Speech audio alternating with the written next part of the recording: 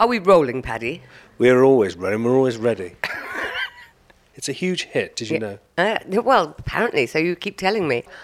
When do you think is the best time to get a dog, in your humble opinion? That's the theme today. I'm Paddy O'Connell, but enough about me because I'm here with my friend Maria McCurley. I am indeed here. When is the right time to get a dog after this lively, jazzy theme tune?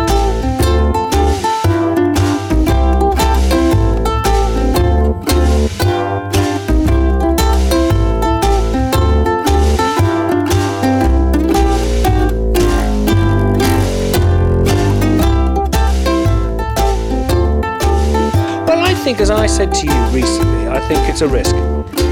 Life is a risk, Paddy.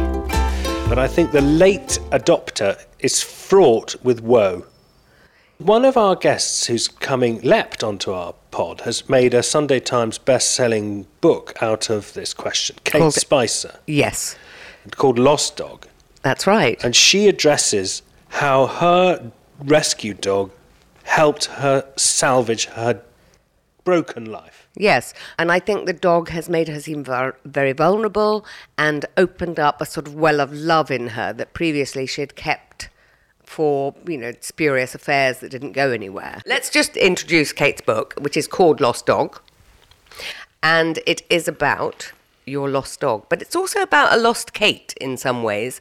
When you first decided to get Wolfie, your life was very much like, I absolutely, identified with everything in that.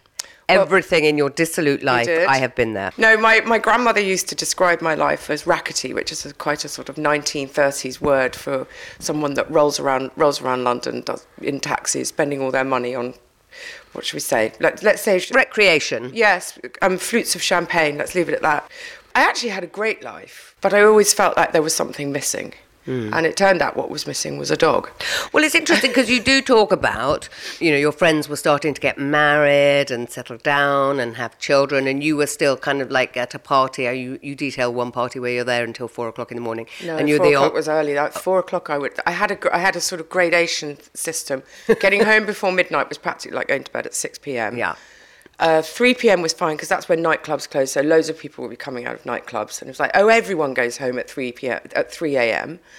But then it starts to get a bit darker, and you're at 4 a.m. You're like, that's playful. That just means you took the night bus home after the nightclub, and then there's 5, and then there's 6, and then the light starts coming up, especially in the summer.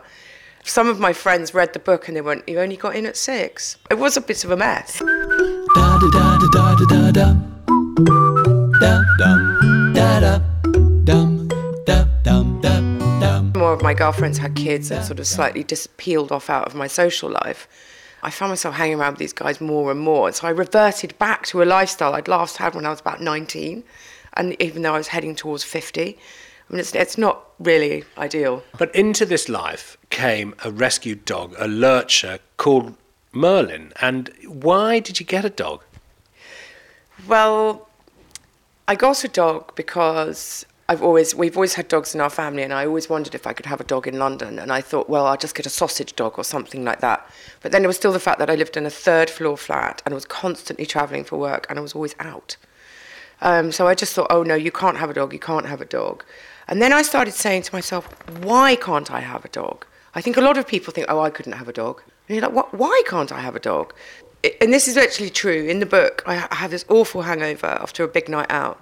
And I go up to a coffee plant on Portobello Road, which anybody who likes coffee should go there if you're ever in West London. Fiercely strong coffee and full of all human life and all dog life as well. And so I go trundling in there, bad breath and just disgusting woman, sort of shivering, needing my caffeine fix. And I bump into a friend of mine who's got the most gorgeous lurcher. And I stroke him. And I can feel... I actually was looking at some academic papers today, and there is one entitled, Are Dogs Like Xanax? And it was exactly like that effect of Valium, where I stroked the dog and something released, some kind of hormone released in me. Yeah, oxytocin. I felt soothed, yeah. Now, we'll return to this because this is what non-dog people will think you've just drunk the Kool-Aid, that this is the talk of someone who's basically gone mad. No, I mean, hang on a minute. You'd only have to go into Google Scholar. There are squillions of academic papers about the various therapeutic ways in which you can use dogs. I mean, the most recent one is not directly connected to dogs, but if you go outside for 20 minutes a day and be in nature, your stress hormones go down. Well, this is me totally. I'm not criticising you. I'm just saying we three sound like we're members of a cult. But we are members of a cult. It's a really big cult. But I also find people who don't like dogs are members of a cult. We all have things that unite and identify us. Dogs are only one of them, but dogs are so hot right now. They are really hot. So we're talking about it. Have we reached peak dog, do you think? We will never reach peak dog, because I think with it's the whole gender thing. Eventually we'll do away with gender completely, and we'll just be able to choose what species we want to hang out with.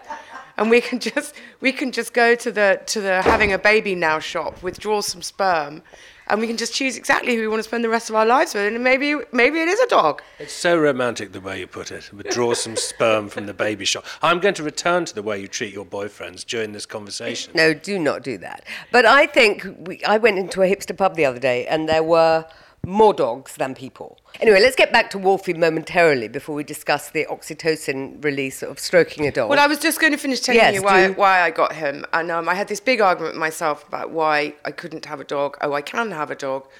And then we just decided, let's get a dog. And went through the adoption process, which took much longer than I thought. I think it takes about 9 months to adopt a child. It took us 3 months to adopt the dog. Yeah. We kept getting turned down. And then this dog arrives, and I'm so nervous. I'm like, God, what if I can't look after it and I have to send it back? And then I just thought, oh, hang on a minute. I've got so many friends who shouldn't really be able to look after children. If they can do children, I can do a dog. Yeah, and you really, as we now know, totally can. We're here 4 years later with the dog now renamed Wolfie, who's the star of a book, which is a bestseller, because you lost him. And we don't want to give everything away. But you grew attached to this dog in a way that we now know friends of yours thought was very close.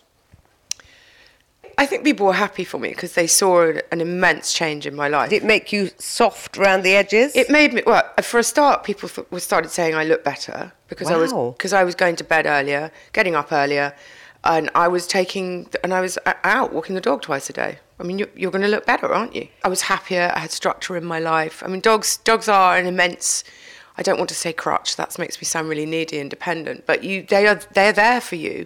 What about those late nights, being the last to leave the party?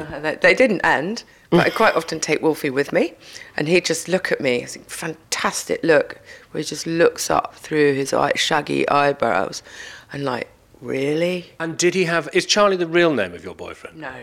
So your boyfriend has given the name Charlie, also adored the dog and liked the effect on all three of you. The dog was a rescue, it became happy, you became more structured, he liked it. It improved the life of 3 mammals. It was what they say, win-win-win.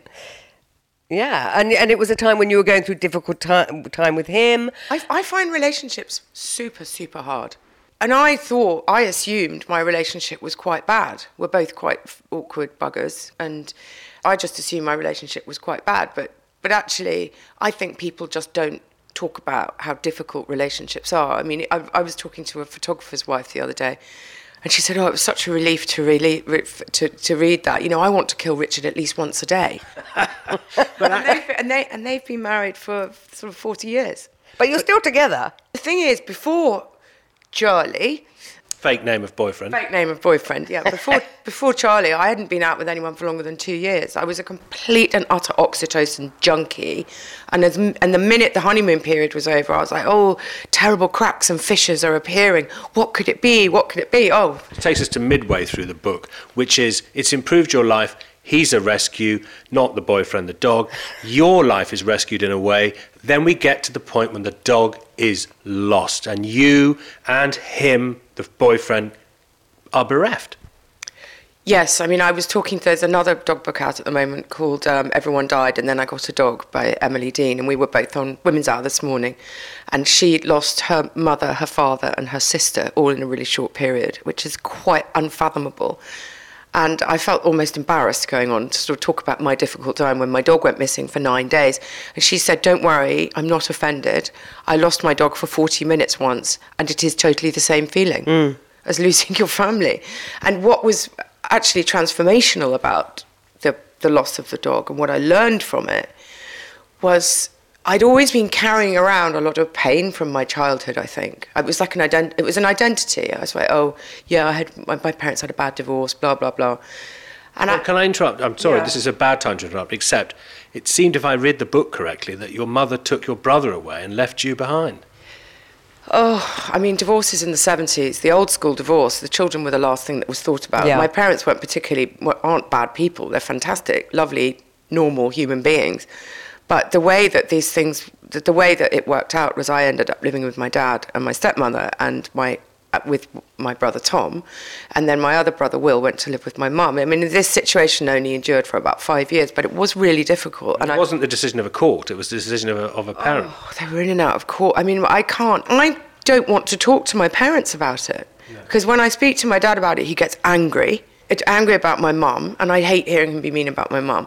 And when I talk to my mum about it, I can see them suffering, and I can't bear it. So it's become this sort of strange thing in my past that's mythologized, and that I haven't had that much therapy, but I think that's what happens with your past, is you mythologize it, yes, and you carry it around. And I interrupted the story because you said you had a stressful childhood which you carried into adulthood, and then you lost the dog and it brought things to the surface. Well, no, what it did was when I felt what I felt with losing the dog, it was so acute and so severe, I realised nothing this bad has happened. I mean, my mum leaving at 6 was traumatic, of course it was. But I'm now, at this stage, it's 40 years later, and I've done a lot of living since then. I don't need to be carrying that around with me. So to just explain it, losing the dog and the severe grief and fear and sort of madness of that made me realise that I was too attached to things that were from way, way back, and actually nothing bad had ever happened to me. I'd never had that feeling. When you write, so painfully about the first night of him not being there, Yeah. I mean, it makes my heart break. Matthew Freud's lost his dog a couple of times, and I asked him, what's it like losing a dog? And he said, he's quite a tough guy. You have to dig quite hard to find a heart in there. And he said, it's like losing a child without helicopters and press conferences. And it's exactly that. It's incredibly traumatic, very frightening, and you're completely on your own. That's what you say, nobody cares. Because it's just a dog. Police don't care, nobody's... I mean, your campaign to find Wolfie, which involved... I do remember it on Twitter, actually, endless Twitter updates, putting posters up all around North London where he went missing, and being relentless about it. I wonder, would you have ever got him back had you not been that fastidious about the posters and the Twitter and the Facebook? Social media really took over that campaign. What brought Wolfie back to me wasn't Twitter. It was something really old-fashioned that brought Wolfie back. But I explored every avenue, from a number of psychics to social media to all this sort of thing, and what all of these things did was keep the most valuable thing we all need just to stay alive, and that was hope. It kept hope alive. But also the Twitter campaign, people saw him. People definitely saw Wolfie. So I knew he wasn't dead in a ditch because there had been a recent sighting.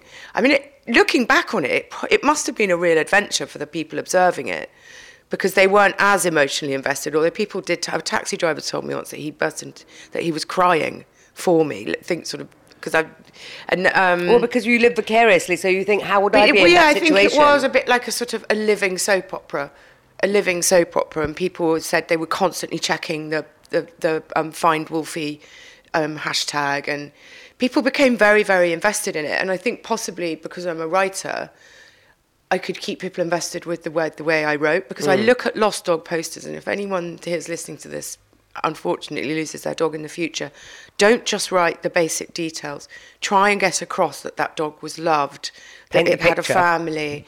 Don't just give the basic factual details. Get something that will hook and emotionally invest people. So we're trying not to give too much away about the process, although we have implied that the dog was found again because he's in the room with us.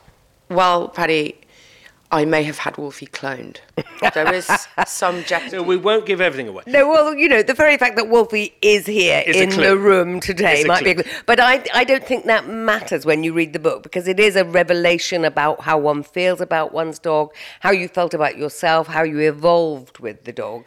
And I wanted to ask you, I know this is rather horrible, but the grief you felt when he went missing. We talked a couple of weeks ago with somebody about losing your dog to the big field in the sky. And Dying is the word. yes, for thank I you. don't know, they say like go and pass over the Rainbow Bridge. I don't like the word fur baby. No. And I think when dogs die, they die. Yeah, that's they right. don't go over the Rainbow Bridge. They but don't. But the real dog cultists, they have whole other language For them for dying. Do that. they? And for owner. And for owner. But what, fur mummy? I've never heard fur mummy, but I've heard mummy and mummy's here. Everybody talks the same in Paddy's world that isn't him. But no, but people do that, and you find yourself doing it. So even my boyfriend, who's rather cynical, quite a hard guy, who'll go on, go and find mummy. I'll be like, don't say that. What are you doing? He's like, oh God, sorry. So you just find yourself picking up this sort of doggy vernacular that I don't think existed outside the world of Barbara Cartland in the 70s when my parents had dogs. They didn't call themselves mum. My dad didn't call his spaniels.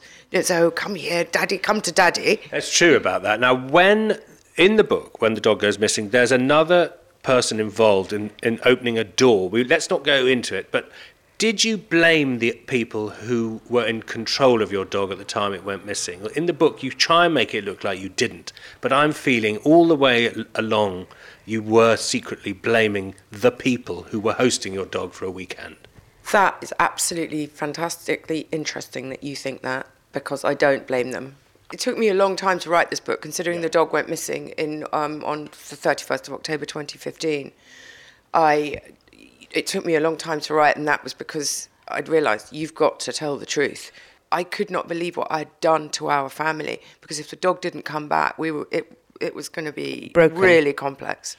In what way are you a changed person now? Because you've gone through the dog being lost and found. Are you a better owner now? Are you less precious with your dog than you were before it went missing? Are you a bit more like your dad in the 70s?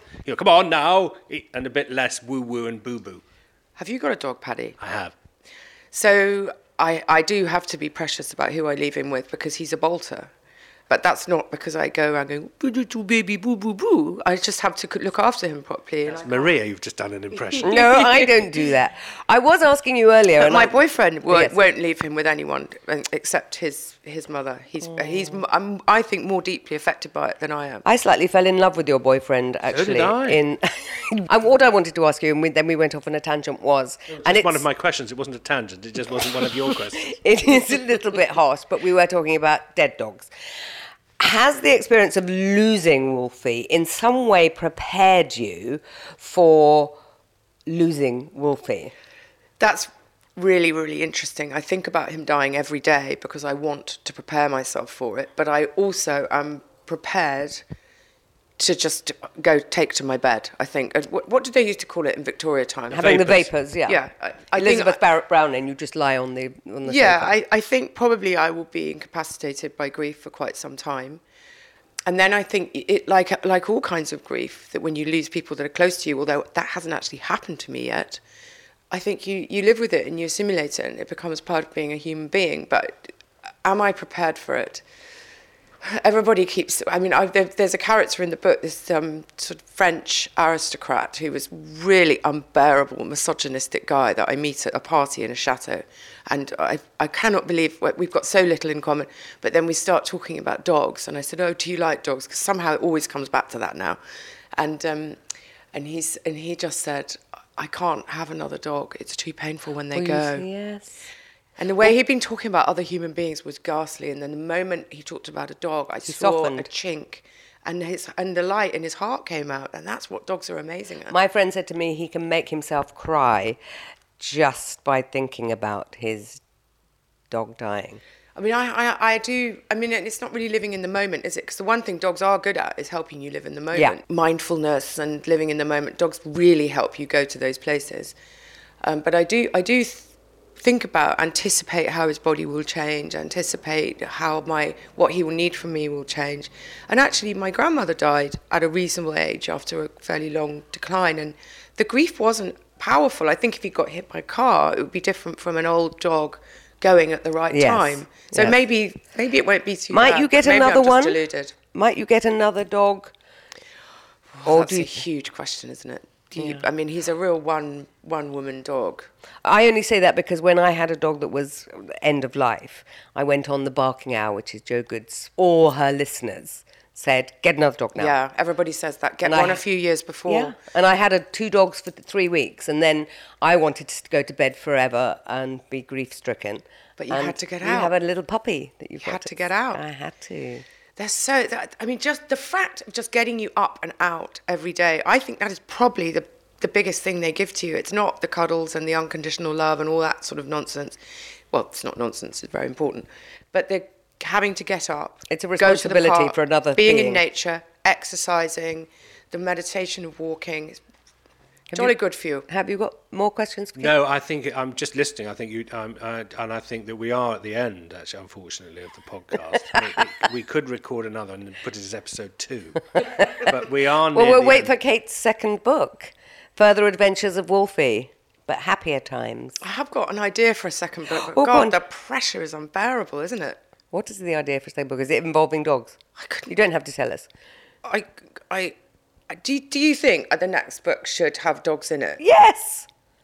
Or should I try and do something totally different? No. Where do you go after dogs? Well, the I publisher looked at me. She's like, I've talked to her about a few different ideas, and she's like, it's not a dog. It's so raw. The thing is, it's so raw. Shall I just stop and do? No, you just write with such passion about it, and it's so raw, and it's so page-turnable, and everyone I've met has done it in 2 days. It's not one of those books that you go, oh, I'll leave that. I'll do 10 minutes every night. You have to read the whole thing. Yes, what I enjoyed about the book, I enjoyed the book on many levels. What I enjoyed was that Maria's put this more succinctly, but you turn the mirror very sharply on yourself, and then the cadre of people who are media, the cadre of people who are metropolitan, and there's a question of friendship. And I wonder if you could write a book about friendship between women, friendship with men, relationships, whatever. But I don't know whether or not you'd sell it to a publisher because it wouldn't have the word dog in it. Well, some of my friends are dogs, and bitches. Now, we're going to close it now because we both want to look at a picture of Charlie, frankly, and we can't do that while we're holding the mic. So I'm going to say, fantastic job, Kate, on Lost Dog. So lovely, Kate Spicer, that you came in and spoke to us, and good luck with the next book.